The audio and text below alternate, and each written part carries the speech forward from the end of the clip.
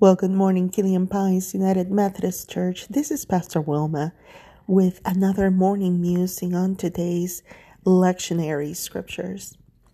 And today's scriptures take us to a very, very, very important text, I believe, of our faith. And it's, I'm not talking about the Psalm. I'm talking about the texts in Genesis and in Romans. Genesis is the story, and Romans is the application or the interpretation of the story through the Apostle Paul.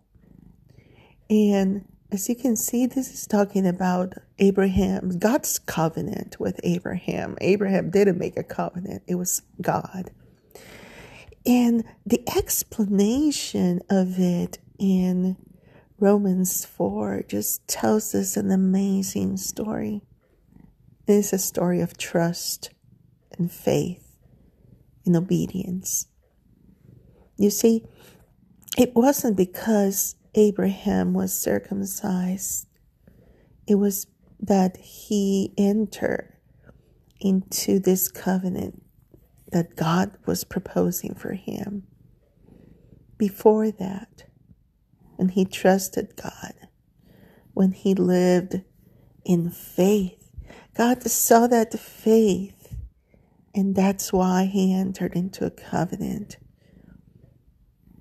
So to be in this relationship, a covenant relationship with God, which is much more than the familiar relationship of a father or a mother in a family. This is a covenant relationship of God taking care of us and being on our side forever and ever and ever and ever and ever. This is a covenant of God fighting our battles forever and ever and ever. This is a covenant of her life made whole forever and ever and ever. So it is by faith. It is by trusting God. It is by obeying God's statutes, God's way of living, of loving God and loving our neighbors, what will take us, carry us through in our lives. Not anything we can do for God. No, that's not where it lies. And a lot of people think, oh yeah, but I'll do this for God. I'll do this for God. And that is all good. I mean, it is perfectly good. But that is not what enters us, what opens the door to this relationship.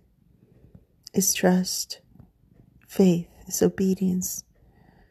No wonder they call Abraham the father of the faith. Not just because he was the first one to enter into this covenant, but because he showed this kind of trust in his life even before God entered into this covenant with him. There's so much more that can be said about that covenant relationship that just fills my heart with joy. But this is not the place.